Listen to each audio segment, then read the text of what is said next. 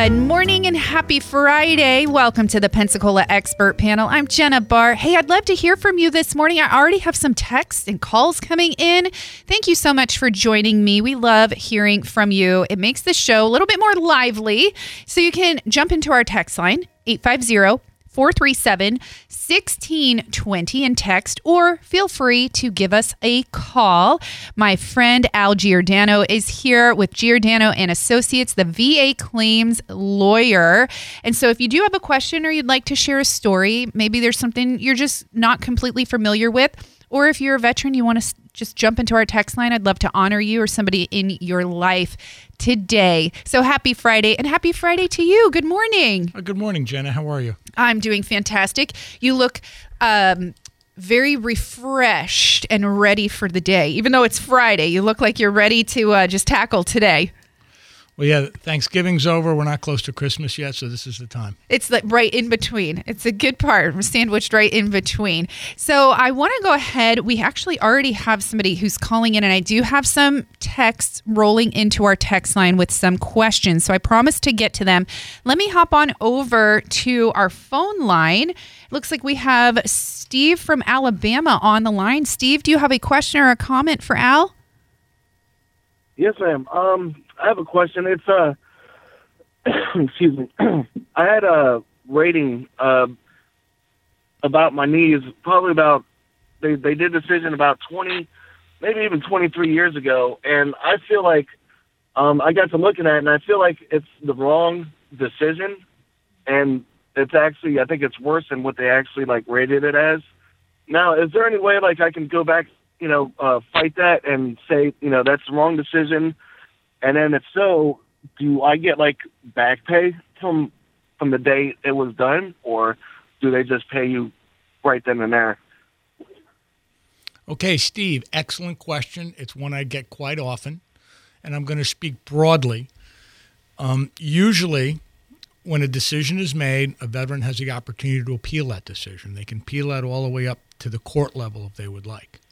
Generally speaking, once a claim is denied and you've exhausted all appellate remedies, that's a final claim. However, in certain rare circumstances, we can make the legal argument that a decision was clearly erroneous 2 years, 5 years. I've actually done them 50 years old.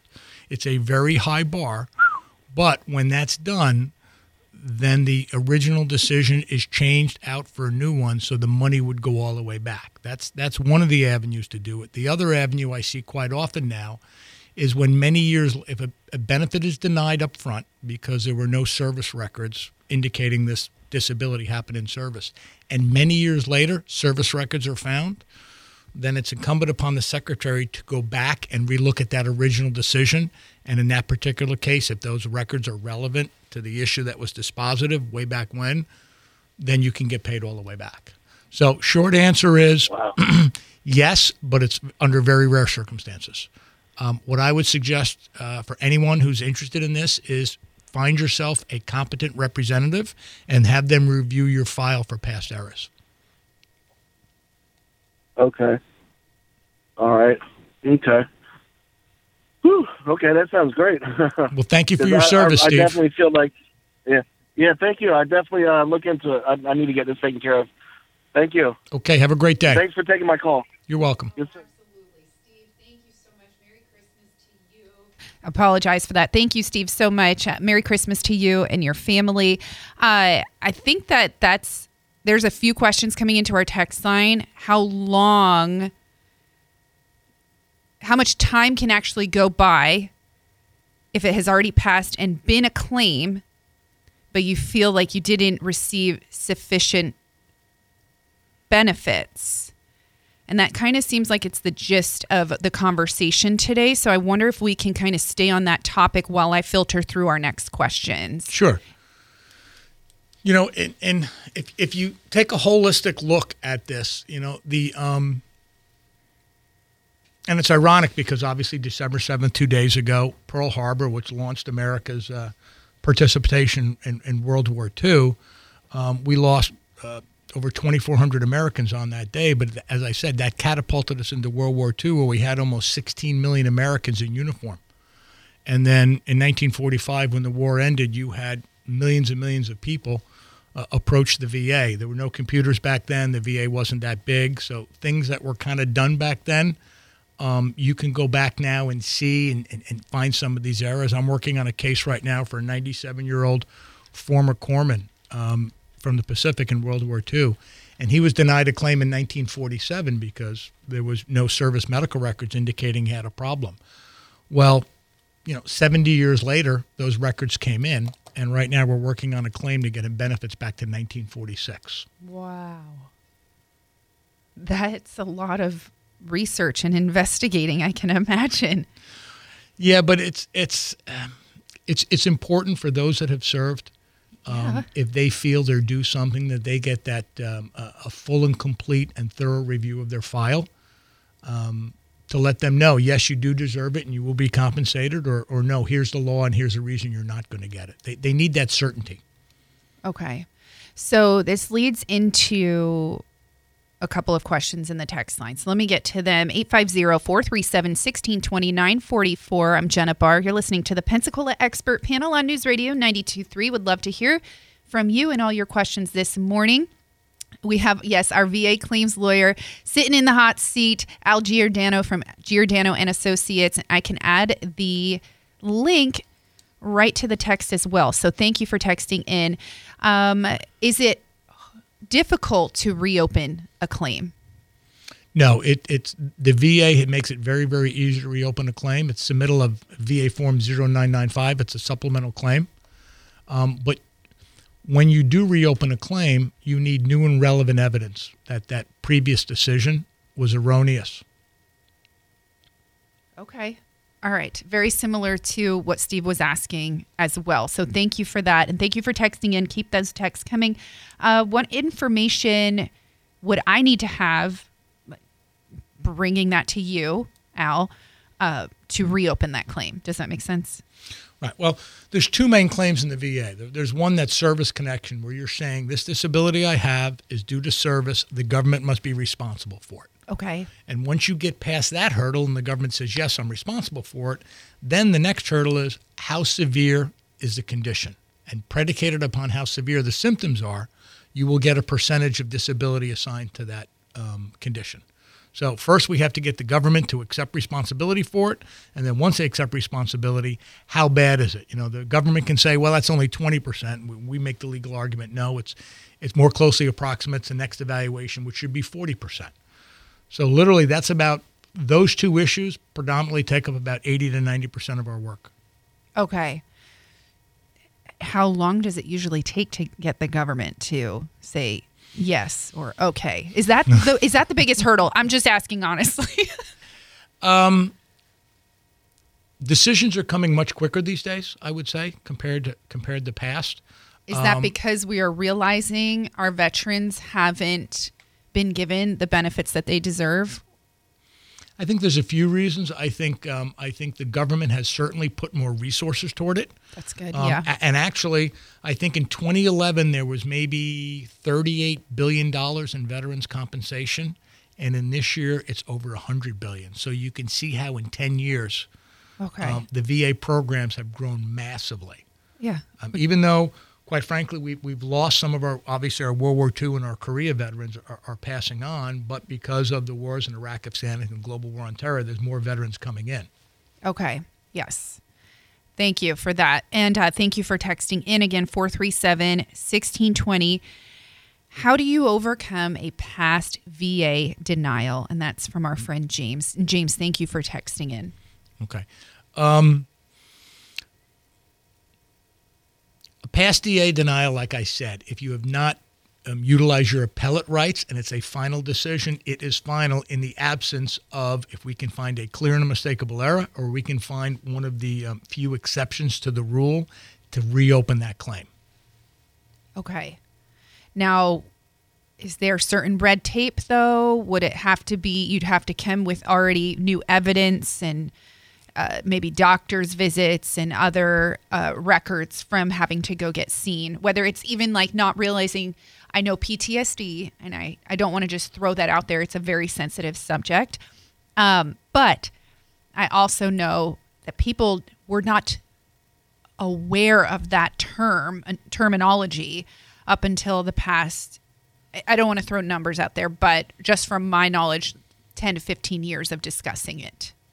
So people can come back and say, hey, I've dealt with all these issues, had to go on medications and things. Then they bring that information, and that can help with reopening or starting a new claim to go back and get what you deserve. Correct. Many years ago, when there was no diagnosis of PTSD, people were diagnosed with various other disabilities, some of which could not be connected to service. Now that there's been all the work predominantly with the Vietnam vets and later vets on PTSD and also military sexual trauma, now the system is designed to go back and look at circumstances of that veteran service and if it qualifies under a post-traumatic stress disorder or a military sexual trauma issue. Okay. It's crazy how much information we have now that we didn't have at a certain point that is now able to help people. And it's sad in a way because people missed out for so many years on healing and treatments. But now that we have it, I'm like, okay, let's go get what is owed to you. Right? Somebody was wondering, and thank you for texting in. I will text you the link to the VAClaimsLawyer.com. That's what you're looking for. I will send you all the information. And of course, if you missed any of this episode, you can catch it on our podcast page at newsradio923.com. or in our new mobile app, News Radio Pensacola, under the Pensacola Expert Panel with me, Jenna Barr. So if you have a question for Al Giordano, please text it in or feel free to call so you can talk it out a little bit better. Somebody was wondering, what do you do when somebody comes to you, parenthesis, if this has even happened, when someone has had a loved one who has already passed away from what we believe is from combat sustained injuries. Did I say that correct? I think I said that correctly. Do you have people that come to you as family members? Is that ever a situation? I know that we've talked a little bit before about family members coming forward for what they're owed from the family members that are injured or being treated. But what about when they've already been passed on? Well, usually we see this with a surviving spouse. Okay. And here again, like you said, not everybody has the information. There's a lot of misnomers out there. But when a veteran passes on, his benefit goes with him. That was his. A surviving spouse is entitled to apply for a benefit in their own right. And usually what we must see is their service-connected conditions or the circumstances of their service caused, hastened, or contributed to their death. Okay. Okay. And there's also, if the veteran's been 100% for 10 years or more, the widow is automatically entitled to the benefit. The benefit's called DIC, Dependents Indemnity Compensation. So now what happens in the circumstance you're talking about is when there's a change in law, specifically say under Agent Orange, Vietnam vets. Yes. Say the disability the veteran passed on 10 years ago was not considered presumptive under Agent Orange legislation. In other words, if you served in Vietnam, you were exposed to Agent Orange. If you come down with one of these disabilities, it's an automatic, it's a presumptive. Well, when new disabilities are added to that list, now that surviving spouse is able to go back in and reopen the claim based on the change in law. Okay, excellent. And thank you for answering that question. Thank you for texting in. Very eager to get to all of your questions this morning. 437-1620 with Al Giordano here on the Pensacola Expert Panel. How far back does VA disability back pay typically go, or is there a limit? There is no limit per se. Generally speaking, the claim, the back pay will go back to the date of claim, the date you filed your claim. However, in certain exceptions we've talked about here, it can go back 50, 60. I've even seen it go back 70 years. Very, very rare exceptions, but it does happen. Okay. Wow. That is a rare exception, I can imagine. All right, one more question, and then I know you brought some notes too, so I want to give you some time as well to get to some discussion points. Let me pop back over here. I apologize, I exited out. What is the average wait time for a claim with your office?